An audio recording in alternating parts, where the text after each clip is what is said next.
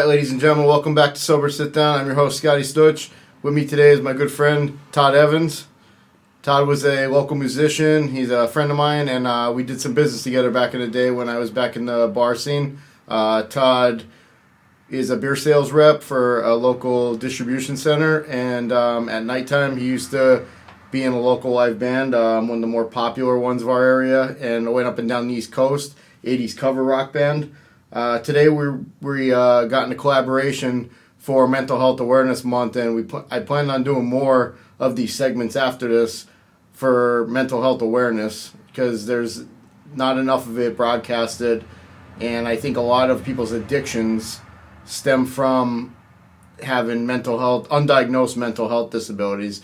So I'm going to let Todd have the floor and talk a little bit about his story and work together with him and hopefully reach a audience to people that are out there struggling. Yeah, so thanks for having me. This is something that I really wanted to get with you together and discuss. It's a problem that I think a lot of people are dealing with, but nobody seems to want to talk about it. Going back on my story, I've always known that I've had anxiety issues, and from childhood. It was apparent. I mean, I I always seem to worry about everything. That was one of my biggest traits. And as I got older, it never went away. But basically, what happened with me was last year around this time frame. It was like October, November. I started having some weird physical symptoms, almost like a tingling through my body. At first, it felt like ginger ale in my skull.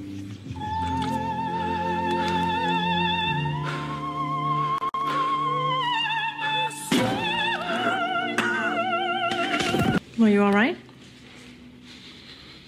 I gotta go. What's the matter? Nothing. Just, I feel hot.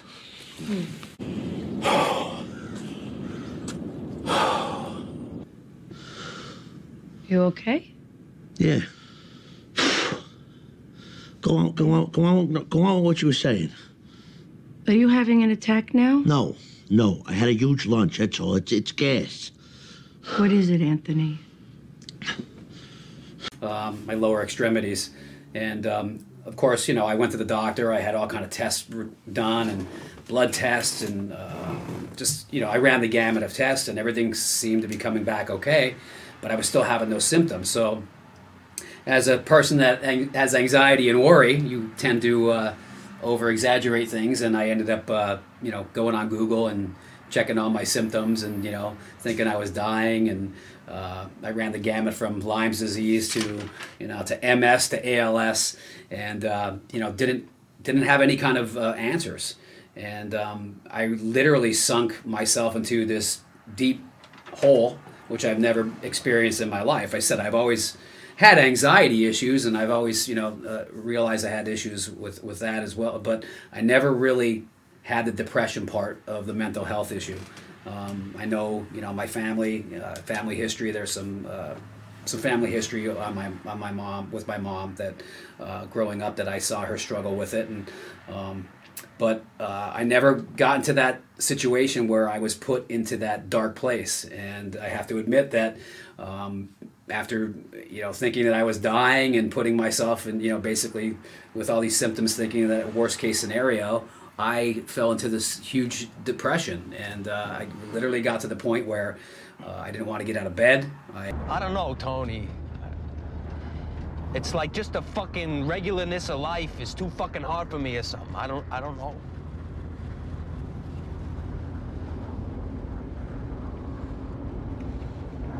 Look at you. I bet you're sleeping all the time, right? It's the only thing I still enjoy. You know what I think? Maybe I have cancer. Remember how Jackie got? Cancer. Something fucking horrible is going on inside my body. There's a physical change or something. Does this word cancer pop into your mind a lot? A little bit? What? Huh? Well, I'm just thinking maybe you're depressed. Me? I was isolating myself from my family, my kids, my friends, my work. And it was horrible. And I got to the point where, you know, I'm sad to admit this, but that I was actually on the verge of committing suicide. And thankfully, realizing that I had an issue, dealing with it with my friends, my family, a couple therapists that have helped me tremendously. Are you still taking the lithium? Lithium, Prozac. When's it gonna end? We're trying to give a jolt to your system. Give it a little kickstart. Why don't you kick me in the fucking head?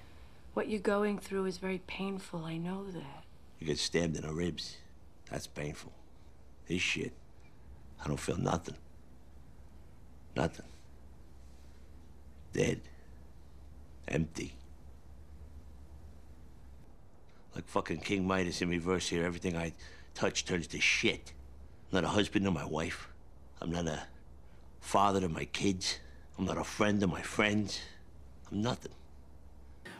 I realized I had an issue, and I realized I had to get myself fixed. You know, I think it's something that people don't really want to talk about, and you have a tendency of looking at other people and saying, oh, their lives must be perfect, but you really don't know what's going on behind the scenes as far as, you know, what people are dealing with. In my case, I can't tell you what caused it, but I was there. I mean, I even got as far as, you know, once again, it's kind of embarrassing to admit, but, you know, this is the reason why I'm here, is that, you know, I literally wrote a suicide note, and I was on the verge of doing that, and I still remember to this day putting my kids on the bus in the morning and, you know, coming up with this plan to, you know, to basically end my life. And the reason why I didn't do it was because of my kids. I thought, you know, how are my kids going to come home and my kids are going to find me? They're going to be out without a father, and they're going to be traumatized for the rest of their life. So, you know, realizing that that's where I was in my mind, I reached out to a couple mental health professionals. I've always gone to therapy. I have a very good relationship with a therapist who has helped me for many, many years. Her name is Kathy Atwell. She's been phenomenal. So I reached out to her, and I went to talk to her, and she actually recommended another doctor that I go see another doctor. His name is Joel Fine. And, you know, the combination of both going to visit them and getting on some medication and getting back to somewhat of a normal routine again, getting back to the gym, you know, it definitely helped me. But I mean, I was bad. I think at the time when I was going through this, I weighed 156 pounds or something like that, and I think I weigh like 185 now. So I stopped going to the gym. All I wanted to do was sleep. I didn't want to interact with anybody. And it was bad. It was really bad. So like I said, my main reason for being here and discussing all this with you is, you know, I think a lot of people are embarrassed to admit that they have issues. And It's something I gotta confess. What are you doing? Getting my wine in position to throw in your damn face. You're always with the drama. You go ahead and confess already, please. Get it over with.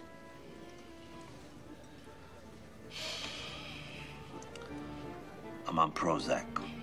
And, you know, I mean, I say this all the time.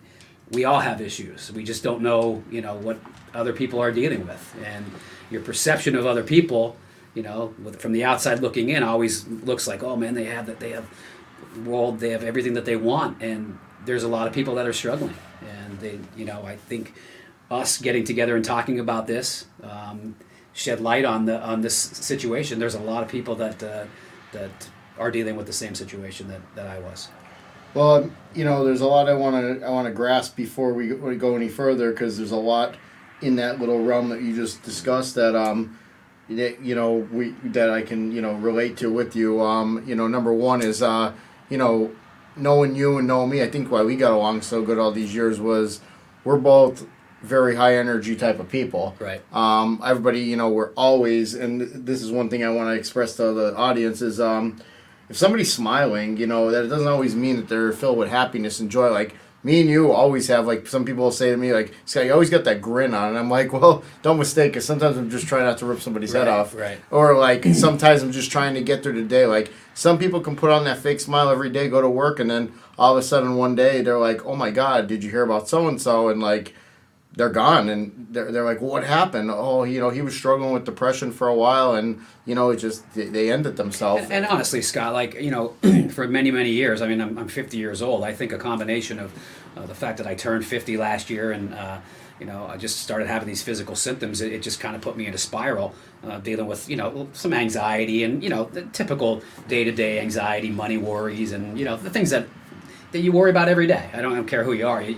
The stress of running your kids around, and it catches up to you. But over the years, I mean, I've not necessarily really good friends, but I've known a lot of people that have committed suicide, and and even you go on the news and newspaper and you see people, these rock stars and these actors and actresses that kill themselves, and you question, like, how bad could it have been for somebody to get that way? And and growing up, like I said, I never dealt with the depression side of it. I always dealt with the anxiety side of it. So you question, you look at, from the outside looking in, it's the perception thing. You look at them and you say, they have everything. Why would they do that? Well, recently, after I went through my spell, I lost probably 2 or 3 people that I know that committed suicide. And it's the same thing. You look at their life and you say, man, they had everything. Why would they do this? I can tell you that your mind is an extremely powerful weapon. And if it could turn against you. I mean, and I think that's what happened to me. I think I started researching all my physical symptoms, and then all of a sudden I started thinking, again, Todd's pattern, worst case scenario, and I was thinking I was dying, and I'm going to leave my family, and I'm going to leave my kids without a father. And to your point, I think the last time we were talking, you said, but yet on the other side of the coin, you were talking about ending your life, and you were going to leave your kids and and your wife without the father figure and the husband in their lives. So again, it's just you just don't understand what people are going through, and to your point, it's I think it's a lot more common than we think it is, than people actually know and actually want to discuss. For me, I feel a lot better discussing it. When I go to therapy and I talk to people, I love it. I mean, I feel so much better when I go, because I realize that I'm not the only one that's dealing with this. Well, it's anybody that would ever talk ill about us bringing mental health to light and sharing our stories, they're pieces of shit. I mean, there's no nicer way to put it. I mean, they obviously have some issues that they need to fix for themselves. I don't know if they're spiritually sick or what. There's some really sick people out there. They like hearing stories like this. Like, yeah, he had it all. Like that's the whole thing, is like people don't know, and like that's one of the main things I have written down. Like I've been we've been plotting this for a while now. Right. I've been blueprinting, and right. I want to make sure I hit all points. So I took my my notes the past couple of weeks, and one of them is number one. What helps me, what got through addiction, what got through mental health, everything, and it took me a long time to start. Never judge people based off assumptions or perceptions. Sure. People see people, they got the nice house in the development, they got the brand new vehicle they lease every couple of years, yep. They got a solid career, but that might not be what that makes that person happy. Correct. And that's the problem, is we compare too much to what we don't have rather than what we do have. And I think the fact that social media is so powerful now, I mean, you cannot help but see the facade of some people's lives. You see they're going on vacations and they're doing this and they're doing that, and you can only I guess it's human nature to compare yourself. And I believe that helps with self-esteem for some people, because some people are just so insecure in self-esteem that social media made people more relevant. And I mean, I'm guilty as charged. I put a lot of my business up on social media, but you know what, like, a lot of my social media came in from when I was in the business back in the day in the bar scene, and as were you in the band scene. I mean, that was the biggest promotional tool going. I mean, we free advertisement. I mean, I remember back in the day we used to pay for ads in the newspaper to or we'd get our schedule cards printed up and spend all this money advertising where we were playing. And then social media came along, and it was like instant. Like you put a message on Facebook, hey, we're playing, and you didn't have to pay anything, and we'd have hundreds of people coming to see us play. So, but to your point, there's good things and there's bad things about it. But I can tell you that I think it's much different now today for people going through what they're going through than it was back in the day. What I think it's good too is like when you link up with people that went through it too. Like there's so many people I used to go out clubbing with back in the day, and I mean like you we knew each other from multiple aspects. I mean, you used to see me out in my heyday. Right. I'd see you out playing in the bands. Right. You'd see me during the day. You were a beer sales rep to me and my father's establishment. We'd link up during the day. You'd pop in once in a while, Right. and then we'd see each other at boxing. We'd see each other at the gym. So we were always bumping into one another. Right. And little do we know, even throughout all those years, it was just up until recently. I mean, we've known each other probably almost close to 20 years. It's been just recently that we both expressed to one another that we had underlying mental health disorders. Absolutely. Neither one of us knew either one of Right. us struggled with Right. it. Right. And it's crazy because, like, that famous phrase, like, when people hear about, Mr. Smith who, was living in development, had the brand new house, nice college degree, career landing opportunity, and then, he does something to himself and harms himself, everybody's that famous phrase, I had no idea. Correct. Because you were judging him based upon assumptions and perceptions. Correct. Because you thought they had everything, but they didn't. Like, nobody knows, they see their boss come to work every day in the Mercedes, and, he walks in and, maybe he might be a prick or he might be a nice guy. I don't know, but nobody knows. He might be leaving work every day and having to drive his kid down to, and for the worldwide audience that is watching on YouTube, I'm going to say, the guy might be taking his kid down to Danville Hospital. Danville is a very Hospital. very well-known children's hospital, around here. Nobody knows what people's business got outside of what they got, because not a lot of people share. They don't want to share their dirty laundry, and you fall into this trap, especially when you're down, of comparing yourself to the people that have it better than you, which you portray have it better than you, but nobody compares to somebody that has it worse to them. And that's where you got to find that balance, is like some of that stuff you start learning is a lot of it's irrelevant. And one thing that I learned about that worrying for no reason, because that worrying for no reason used to push me to drink, because it would set me into a place that my anxiety would get so high that I would start getting the jitters, and I'd be like, well, my mentality is, I just need a drink. It's Friday. Yeah, I still struggle with that, Scott. I worry about everything. I mean, I think that's just the way I'm wired. I don't think I'm ever going to not have that in my life, and I just have to try to find ways, to cope with it and deal with it. To your point, we're very active. So my routine, I'm very strict in my routine. I get up at 4:30 in the morning and try to work out. And when I don't go, I actually feel worse. My day seems like it's off when I don't follow through with just doing the basic things every day that I've been doing. And again, for me, it's staying active. It's medication. I finally got on the right medication. It's talk therapy. I can't say enough about that. Talk therapy to me is when I walk out of that room after that hour of spending with my therapist, I feel so much better.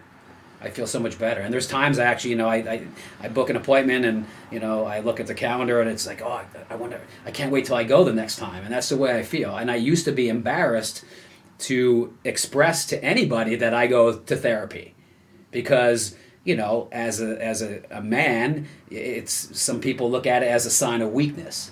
I don't anymore. I look at it as a sign of, I want to get myself fixed.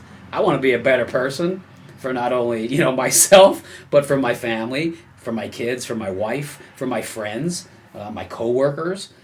So that's my objective right now, is to just try to be able to handle the everyday worry and the anxiety, and just try to push through it. Well, worrying, I believe, will distract you from reality. So you lose touch with what's going on around you. So, like, for retrospect, like, I caught myself so many times, especially with financial difficulties, and that's something that, people need to understand, is like, yeah, it's nice to have all that fun stuff and everything like that, but if you can't afford it, I mean, don't kill yourself. Financial stress can put anybody over the edge. And I've noticed myself when I was dealing with financial stress, which everybody deals with it day to day. I mean, I'm not saying that I'm debt free and I'm sitting here, with an 800 credit score. That's far from the truth. The thing is don't let it take you. Don't worry and dwell on it. Like, how am I going to pay this bill next week? And here's you on the weekend with your kids and your wife or your children, your family, and they're trying, you have a day off of work and you're trying to spend quality time with your family, but you're they're like a shell, but mentally, your mind is somewhere else. You're not there focusing on the good times, and then not only does that lead you into a worse situation because now you go back to work on Monday, you're regretting that you didn't make the best of the good time. And again, I'm the first one to admit I struggle with that every day. To this day, I struggle with it. I'm not saying that I went through my spell and now I'm 100%. I'm fixed. I'm not fixed. I have to continue, to keep the pattern of of medication, talk therapy, exercise. I mean, that's what I'm trying to use to combat this everyday issue that I have in my life. And again, I think it's so common. It's just people, especially guys, are afraid to talk about it. And I'm hoping that by us coming and discussing this, and again, I'm not Johnny Rockstar. I mean, I was in a band for 28 years. We were very successful. I was the guy at the center stage. Always with the smile on his face and the center of attention. But I struggled, and people probably look at that and say, "There's no way that guy had depression." And he's jumping around and entertaining people for 20 some years. But I dealt with it. And again, I think that by me coming forward and discussing my issues, just like yourself, that we all have issues. It's just a matter of do we want to deal with them or do we not want to deal with them? And my life is too important for me to just give up. And I have a great family, great friends, and I said I made a promise to myself to just every day just try to be a better person and try to to be the best that I can. Well, Todd, I mean, just like me, I always enjoyed being a leader. Not really and when I got to my worst stages of addiction, I feel as though that I stopped being that guy. When I was younger, I had the younger guys coming up, teach me how to play hockey, teach me how to fight on the ice, teach me how to do this, and then it led into I played hockey my whole life, as when I was in my younger years, and I was pretty good, and then I stopped playing hockey because I broke my leg, and then I started getting into weightlifting, and then the weightlifting at that era, early 2000s, it started coming. I started getting addicted to the lifting. I wasn't even into drinking or alcohol, using alcohol or drugs or anything at that point. Yep. And when I started seeing results at the gym, then people were coming up to you, hey, what do you do? How do you live? The younger kids, and I always enjoyed helping others, but then I got distracted because then I started looking up to the guys that were in better shape than I was. They were into the club scene. Yep. We started going into the club scene. It came with beautiful women. How am I going to get that $200 T-shirt to wear to the club? How am I going to, and then and then we talked about it on the Club Era episodes. It just led me down a really bad path. And so you should have been a singer. You could have went to the Salvation Army and bought some T-shirts and ripped your jeans up, and you didn't have to spend a lot of money to try to impress anybody. You just jump around on stage. Well, easy results are just never an option, and I just feel as though neither is quitting. That's the way I look at things anymore. I agree. Quitting is not an option for me.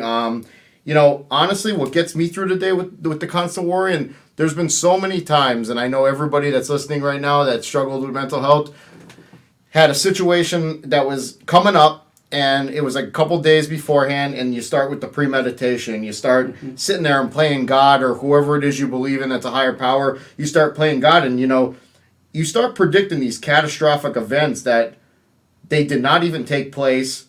And, the majority of the time, they never actually do come out like that. And you end up saying to yourself 9 times out of 10, boy, that wasn't nowhere near as bad as I thought it was going to be.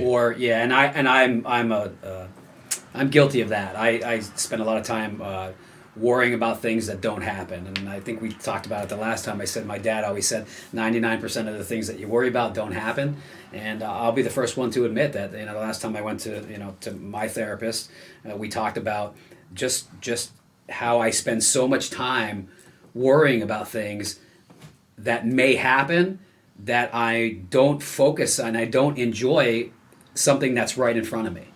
I'll worry about taking a car ride. I'll worry about the car breaking down. Even though the likelihood of the car breaking down is very nil, I will worry about that, and I won't enjoy the car ride, if that makes any sense. Todd, I get nervous sometimes, as of recently, it took like 5 years, but as of recently, the past few months, I mean, have been I can say right now, my life, it's not exactly where I want it to be, but I'm definitely way far away from where I once was. Right. I'm finally landed a job that I can say I don't mind going to work. I'm making a little bit better money now. I have this show that I like helping people. Yep. I do this voluntarily. And I just look forward to more things now. And it took a long time for me to get to this point.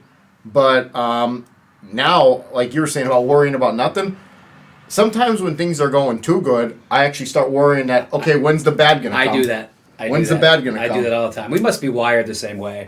I think so. I mean, I think a lot of it is how you're wired, and I realize that I'm a realist to say that I'm not going to be able to change that. I look at some people and I say, man, the house could blow up and they don't care. Like, it's like they don't care. They're not affected by it. Do they, or do they not appear they care? Absolutely, and that's what we talked about, perception. Now, me, I'm worried about the house blowing up before it even does, before it even happens, and I spend so much time worrying about things that may happen that it takes away from you living. Yeah, I mean, if forgetting how to. I always say this, and this is a strong sign of depression, and I want people to hear this out here. And this is some quotes that I came up with on my own. Is I feel as though that forgetting how to live will make you feel like you want to die. That's depression. You start losing that focus on what the important things are in life and not appreciating what's in front of you. Then you're just gonna be like, okay, well, instead of looking forward to living, I'm gonna look forward to death, and that's gonna bring in a dark cloud of depression. And it's just not. It's not going to take you down a bad path. To go back to the coping skills of the worrying for no reason. What I do anymore is, I kind of took what I learned in addiction and what I learned with mental health, and I kind of like put my own little formulas together. And some people could say, well, you didn't go to rehab. I've been through my share of stuff that I had to go through.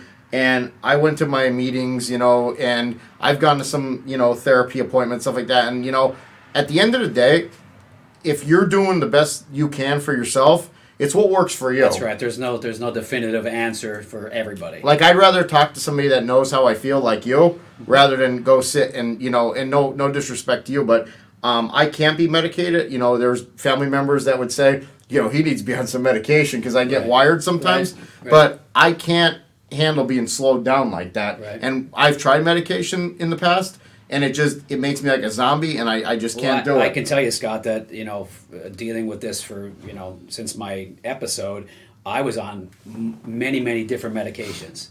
I mean, some very, very powerful medications, and to some extent that you said it slowed you down. I mean, I didn't want to get out of bed.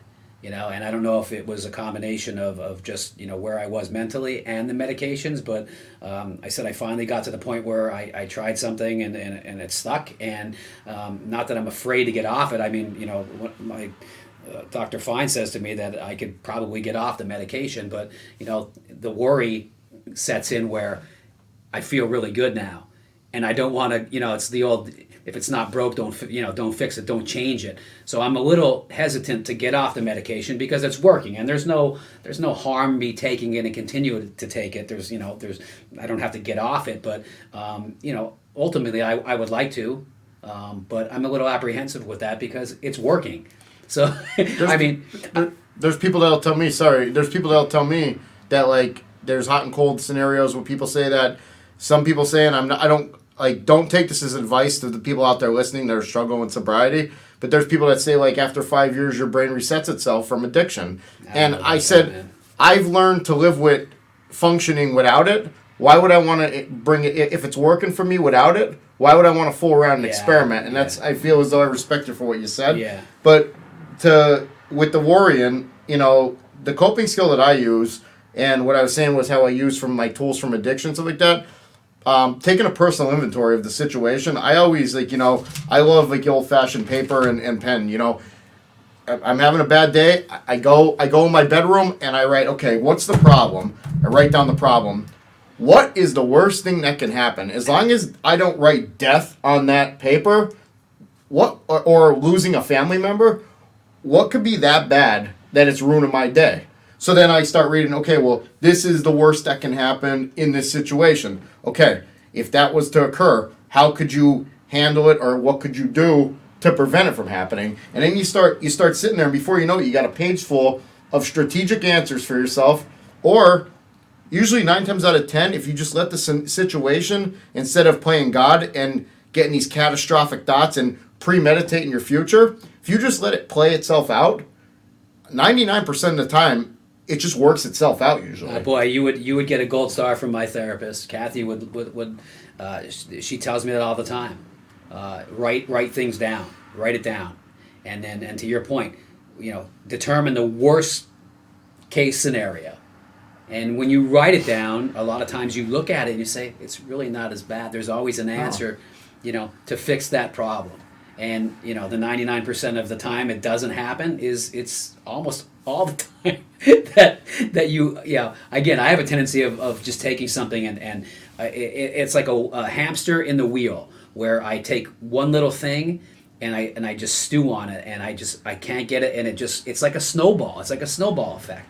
And it goes from something very, very minor, and it turns into this big monster, and then, so that's why she recommends a lot of times using what you just said, writing them down. Well, I used to mistake my anxiety, like I told you, I'd get the jitters, and like when I was in my younger years, and this is where I believe that I'm still on the fence. I mean, I've never talked to any professionals about this, but I'm still on the fence if I even actually, it's a known fact. I mean, people see me in action when I used to drink and, do other things and stuff, and it was like, I obviously had a problem. I couldn't stop once I started. One day turned into the next. But what stemmed from me feeding into that was, giving into my anxiety. My brain would tell me, my brain would actually envision when I'd start getting jittery or start getting worried and all that stuff, my brain would start sending shockwaves and making me premeditate how I would feel just after 1 or 2 drinks. You get that calm, relaxed feeling, but it would never end up like that. Right. My brain was playing tricks on me because it knew once it, so they say if you have real bad anxiety problems and you're trying to use alcohol to put that anxiety out, that's like trying to put out a fire with gasoline rather than water or some sort of fire extinguisher. So what it would do is it would intensify my anxiety to the point that now I'm on a binge, I'm on a bender for a couple of days straight, and then it would turn in from anxiety to a blackout state for a couple of days, and then it would be depression for 3 or 4 days. Right. Then all those shortcomings would go away. I'd be right back at it 3-4 days later, and I would call it the vicious cycle. And I could tell you that, like, you just talked about anxiety and physical symptoms. Like, when I first started going to discuss my situation, my depression, when I got into that hole, it stemmed from physical symptoms. And I thought the physical symptoms were because there was something wrong with me, but it turns out the physical symptoms were caused from the anxiety and the mental issues that I was having. I was getting almost like you were talking about, like the shakes, and I was getting like a tingling down through my leg. And I thought there was something wrong with me. As you know, like about, 14 years ago, I had a spinal tumor. So my first instinct when I started getting that tingling down through my leg was, that tumor's coming back. There's something wrong. So once again, I ran the gamut of the tumor's back, I have Lyme's disease, I have ALS, I have, and that, once again, the hamster in the wheel that just kept doing this. Catastrophic thinking. Yes, catastrophic thinking. I literally put myself into a depression, and it all stemmed from those physical symptoms that were caused by anxiety, by worry. Well, as you said, you didn't even want to get out of bed. I mean, I didn't want to get out of bed. People don't understand how much energy and draining that could be to somebody, being in a depressed state like that. And then you fall into that funk where, well, I'm just going to keep sleeping. I'm going to keep sleeping. And then now you're like, wait a minute, I'm weak. I'm tired all the time. Scott, as you know, like I'm a very active person, and now, after going through all this, I get up at 4:30 in the morning. I'm at the gym most of the days during the week. I go on the weekends, and I was literally to the point where I would get up in the morning, and just walking the dog was this big chore that it took everything I had in my power to get out of bed, to take the dog out. And as soon as I took the dog out and I came back in the house, what do you think I did? I jumped right back into bed. It was such a struggle. I'm telling you, man. I got down. I was 156 pounds. I stopped going to the gym. I basically just wanted to sleep, and I wasn't eating. The time that I spent with my kids, all I did was basically just stay in my room. I stayed in the room. I isolated. I didn't want to talk to anybody. I didn't want to be around anybody. My work was suffering. Everything was suffering. And again, thankfully, I recognized that I really needed help. I reached out. The support system, not only from my coworkers, from my employers, from my bosses, from my family to my friends. I mean, my friends would call me every day, checking in on me, and I get to the point where they were ready to come and get me a couple of times and take me to the hospital. So again, I can't say enough about the fact that it takes, similar to probably your situation, is that you have to admit you have a problem. I know that sounds so cliche that you have to first recognize that you have a problem, but I did, and if I didn't, Scott, I probably wouldn't be here. Well, because everybody can tell you need help, you need help, you need help, but if you're not ready to get the help, you'll never succeed. And you know what? I don't know, if you can actually timeline it, maybe something was going on in your life that actually got you to that point. I feel as though that, like we were talking, always high energy, stuff like that. I know that my alcoholism really took course and took flight as I got older, and I came to a crossroads in my early 20s where it was started partying, started getting into the game.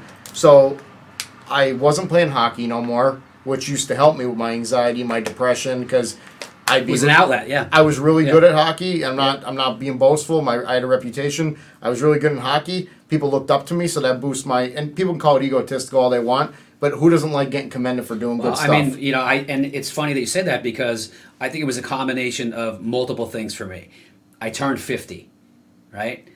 I wasn't in the band anymore. And to your point, that the band for me was always an outlet. I released energy by going up on stage. That was a part of it. Coupled with, I lost both of my parents. And I think that was a very big thing. I don't think I ever really mourned the way I was supposed to, or grieved the way I was supposed to. My dad passed away, and dealing with all the legal stuff that goes on, and then years later we redid the house, and it's just life, right? And then I lose my mother. My mother passes away, and I don't think I ever really kind of dealt with it, the way that I should have. And I think it was just a combination of everything that led me to where to put me in that dark place.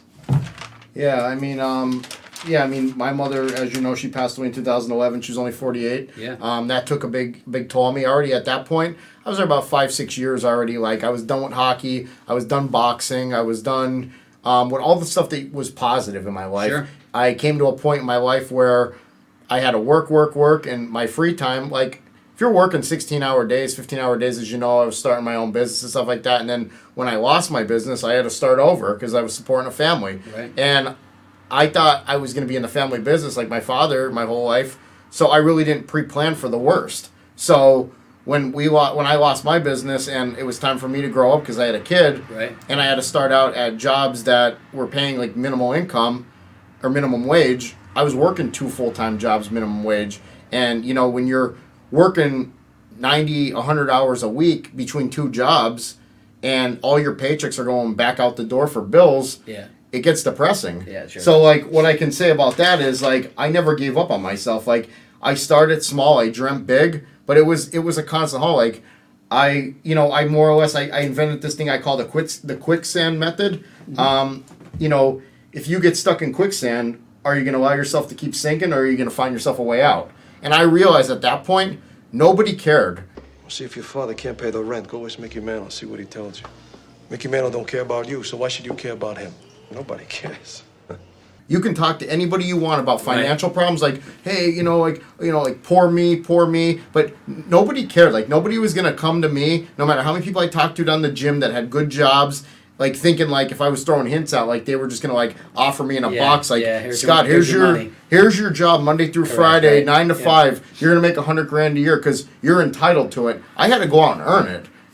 There was nothing the past 6-7 years of me working countless hours to give a decent life for my family. Mm-hmm. I had to look, and I had to, look at that light that was like a pinhole in the beginning that I was like, I always said to myself up until recently, I was saying to myself, when is life going to get better? When is life going to get better? When is life going to get better? When am I going to stop struggling?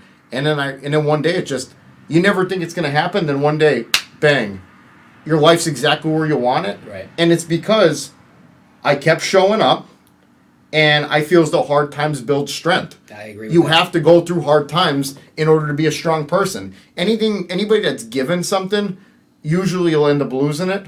Or some people are lucky and they live that Cinderella story lifestyle. But, we can't judge because of their blessings versus right. what we portray that they have everything. Right. They may have a bad marriage. They may have a bad home life that, they're sneaking, they're going home and drinking a bottle of vodka every night. Nobody knows, and going back to the worrying thing of it, another method that I came up with was, when your tires get all out of whack on your car and you're driving all over the place, you get your car aligned. Well, I do right now what I call is self-alignment, which, when you start worrying about that crazy stuff, I take a deep breath, I try and just do a self-alignment on myself. I let the situation play itself out. I stop comparing myself if this pertains to the situation. I stop comparing myself to those who appear that have it better than me and realize that there's a lot of people out there that have it worse than me in this situation. I stop with my pessimistic behaviors and I become more optimistic. Not looking at, that water bottle's half full or half empty. We're wired the same, man. You sound like I wrote that. And lastly is I'm done beating myself up about stuff that's out of my control. Like I said, worrying about paying a bill on Tuesday and it's Friday and you got the weekend to be with your family. Focus on your family. Focus on your friends. Like if you're having an off day, keep it an off day. And I always say I'm going to create memories and not regrets. Maximum effort, maximum return. Yep. So, as long as you keep showing up and you're doing everything you can, life will get better. Like, I got some people, including myself, when I first got sober, first 2 months, I wanted my life to just be back on track. None of that stuff that I did the past 10 years, 11 years when I was an addict, I thought, that after a month or two, things should just go to normal. I should land the career-landing job of my dreams. I should have a good home life. I should, everybody should trust me. And I just thought, instant gratification. I thought everything should just go right back to normal. But you got to keep showing up and you can't quit. And that's just it. Like, there's so many times I hear people talk about, other people and say, they got it all. They got it all. And then, a couple years later, a couple months later, something comes out that they didn't have it all. Right. And they're like, oh, I had no idea. We talked about that perception, man. Perception is not always reality. Yeah, big thing too is, big thing too is that can make people sink into a depression that I had to get through was stop dwelling on your past. Like, you just got to let it alone and use it as self-growth. I know so many people that, including my father, my father, yeah. started over at 61 years old. Yeah. You got to admire somebody like that. He was his own business owner for 37 years. Yeah. And then, situations occurred and he's now more happier than he ever was. Right. And he wakes up, he goes to work, he works for somebody else. Right. And he's happy. He has more freedom. He's doing what he has to do. And, like that. That's where, when I started the Sober Sit Down, it was supposed to be just addiction-based stories and all that stuff. But then I reverted it to, well, what about remarkable rebound stories? What about inspiring people that it's never too late to make those changes? Like, I feel as though a lot of people, they fold. They fold like a table. Like, they get to a certain point in their life and they're doing something for so long and then they hit their like 50s or whatever, or late 40s, and they're like, well, I should have went to school in my 20s. Well, what's stopping you from going now? Yeah. If you that's where I was at. I was in my mid 30s, and I'm like, I'm sick of sweeping floors. I'm sick of working in prisons. I'm sick of working for other people. Screw it. I'm gonna go get my CDL. I went and got my CDL. I'm like making better money, but I'm not happy with what I'm doing. So now I'm gonna start thinking about, how could I make better money and not have to, be all over the country. You know what I mean? And spend time with your family. It's a balance, man. It's, But you got to stay hungry and you got to stay motivated. And you can't, like, the 5 things that you need to not do is, number 1, don't live within the past, what we just talked about. Number 2 is a big one. Do not have self-pity for yourself. If you fall in the trap of self-pity, people get so sick of hearing you complain about yourself. Like, there's been times I was guilty as charged, calling friends and family, thinking they cared, and I'm sitting there whining about my situation. And I'm like thinking to myself, like, at first, like when I used to do it, I'm like, I'm just venting. But eventually, like, people stop picking up the phone. I don't want to hear this crybaby. They don't want to hear the same story over and over. And number 3 is, negativity. Don't surround yourself with negativity. I mean, if people, places, and things have to change, like they say in sobriety, if you're around negative people, if certain places are going to make you do negative things, get away from it. Don't be around it. Hang out with positive people. Be around people that are going to bring you up, not bring you down. Right. Number 4 is don't have hatred towards others based upon perception and assumption. Don't be like, oh, well, that guy's grandfather started a business and his family, just kept, his grandfather left to his father left to him. Good for them. Don't have hatred towards people like that because I believe in karma, and I think that just brings a bad energy towards you. And that's another thing too, the perception of somebody, in that situation where they, their family has a business and people don't understand that these people that they're not just handed everything, they work. I'm sure there's some instances where people, do take advantage of it, but I think the majority of the people, they want to earn people's respect. I've been there before. I mean, it's a lot of pressure. People be like, oh, I want to be my own boss. I want to own my own company. Yeah, I mean, if you have a successful one, congratulations. I mean, but people don't understand that, like, owning a business is not a 40-hour-a-week job. Right. Like, even if somebody has $1 million company, they got to worry every day how that company is going to keep going the rest of their life. Especially when they have employees depending on, that they're supporting their livelihoods. And the last thing on the 5 things of, you need to not do is, don't be jealous of other people. Like, jealousy is just like hatred's cousin. And I just feel like when you're jealous of other people, you're losing focus on yourself. Like, if you want that other person's life, go out and earn it. Go out and get it. Yeah, do it. Figure out how you can get to that point rather than hating on other people and being jealous of other people. Find out how you can get to that level and make something out of yourself.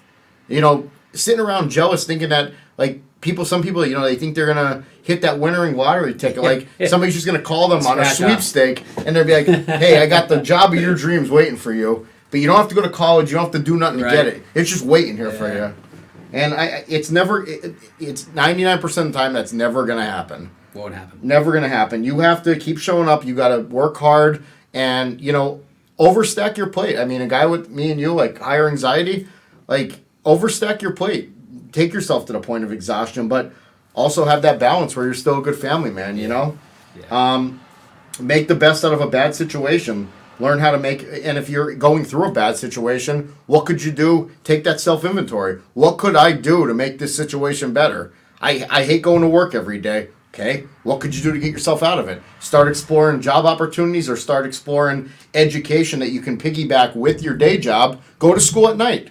Do something that's going to get you out of that situation. Right. Don't stick with it and live miserable the rest of your life. Don't fold. Go and say to yourself, this is what I'm doing. I mean, you can get a full college education. You can get up to a doctorate from a computer. Right. I don't want to hear, after working all day, I don't want to go sit in class. I have to go down to the university.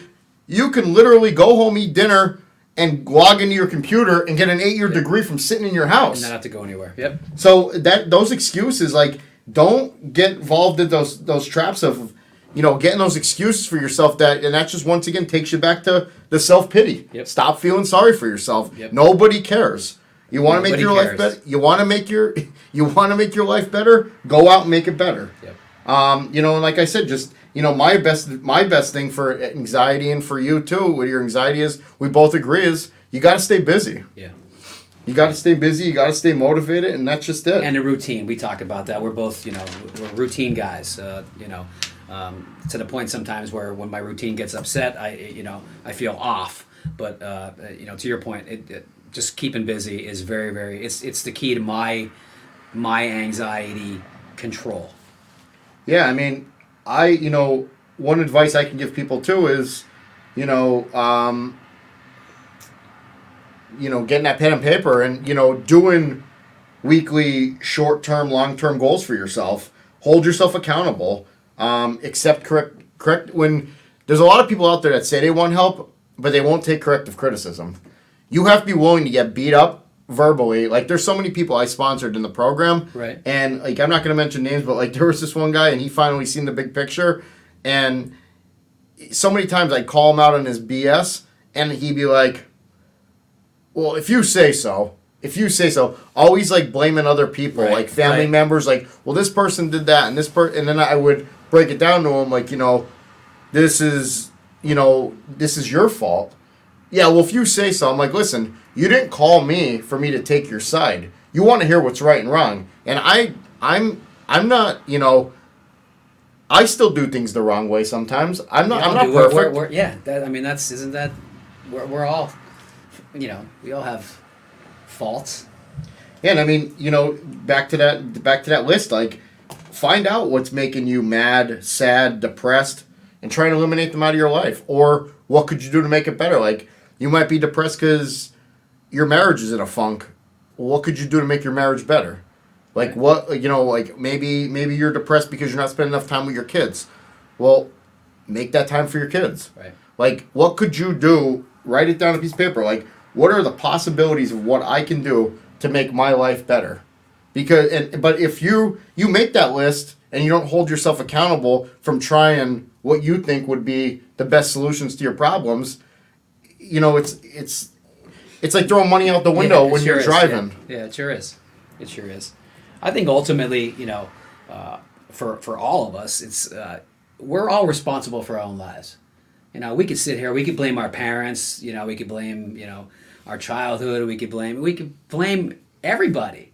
But ultimately, as you said, I mean, you have to be responsible for your own life. And you could either quit or you could push ahead and you could try to, ultimately become a better person and learn from your mistakes and your past. And again, we're human. We all make mistakes and, we all have issues. So I think ultimately, the big reason why I wanted to come and talk to you was just to let people know that, everybody experiences it. And I think it's very important to just acknowledge the fact that if you have mental health issues, anxiety, depression, and you get to that point where I was, and you get in that black hole where, you don't even want to get out of bed and you're seriously considering about ending your life, I think it's very important that you reach out for help. Friends, family, anybody. You have to talk about it. That's the only way it's going to get better. And like me and you discussed earlier, we're working on a platform right now here at the Sober Sit Down. It's going to be www.sobersitdown.com. And we're going to offer on our page where you can actually book one-on-one Zoom meetings with somebody like ourselves.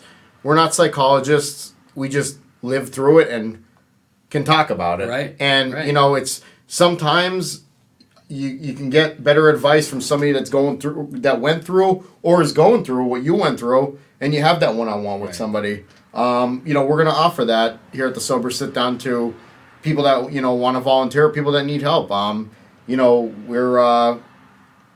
what this is all about. This Sober Sit Down's here to help other people get through problems, because I learned that, it's not worth it to go through life miserably. And if I have to speak loud about what I had to go through in order to make my life a little bit better, then you know what? I want people to know that, you're driving to work every day miserable in that same job that you're like, well, this is it for me. Like, it doesn't have to be. Right. There's so many times, like, I would get into a new job and somebody would be like, hey, how's the new job going?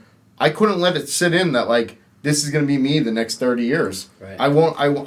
I won't do it. And some people have a hard time with that because, like, where we come from, like, there's a big thing with people, like, stick at the same job, build that pension. Like, if you're not happy there, who cares? Like, who cares about a pension if you're not happy or if you don't live to enjoy the pension? Yeah, at the end of the day, you gotta please yourself. You can't please others. Yeah, I mean, I'm not saying like act erratic and just be like job hopping and stuff like that. But like you said, find your happiness. Find out what's going to make you happy. Right. And, work at it. I mean, some people might call that selfish, but if you're not happy, it's going to reflect on those around you, and they're not going to be happy, or they're going to be sad, or, there's been, I'm guilty as charged. There's so many times I came home and, I was in a job that I hated, and I was just doing it just to bring money home, and, I was sucking it up and just doing it and grinding, and I was walking around like a miserable piece of shit. Yeah. And I feel sorry for those around me that were affected by it, and they understand now why I was like it, but I had no business taking it out on other people. Yeah. And, you try and own up to your own stuff, handle your business. And, if you can create happiness for yourself, and everybody can be happy around you. I agree. And it just gives an all-around better energy. But, I hope everybody, got something out of this today. I think it was a great way to, bring our first segment to mental health awareness, to the Sober Sit Down.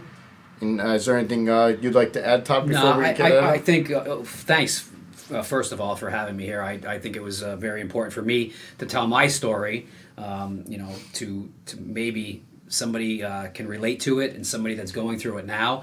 But as I said, I think the most important key is to, for anybody that's going through what I went through, similar to what Scott's been going through, to just, if you get to that point where, where your life seems like it's not worth living, you need to talk to somebody.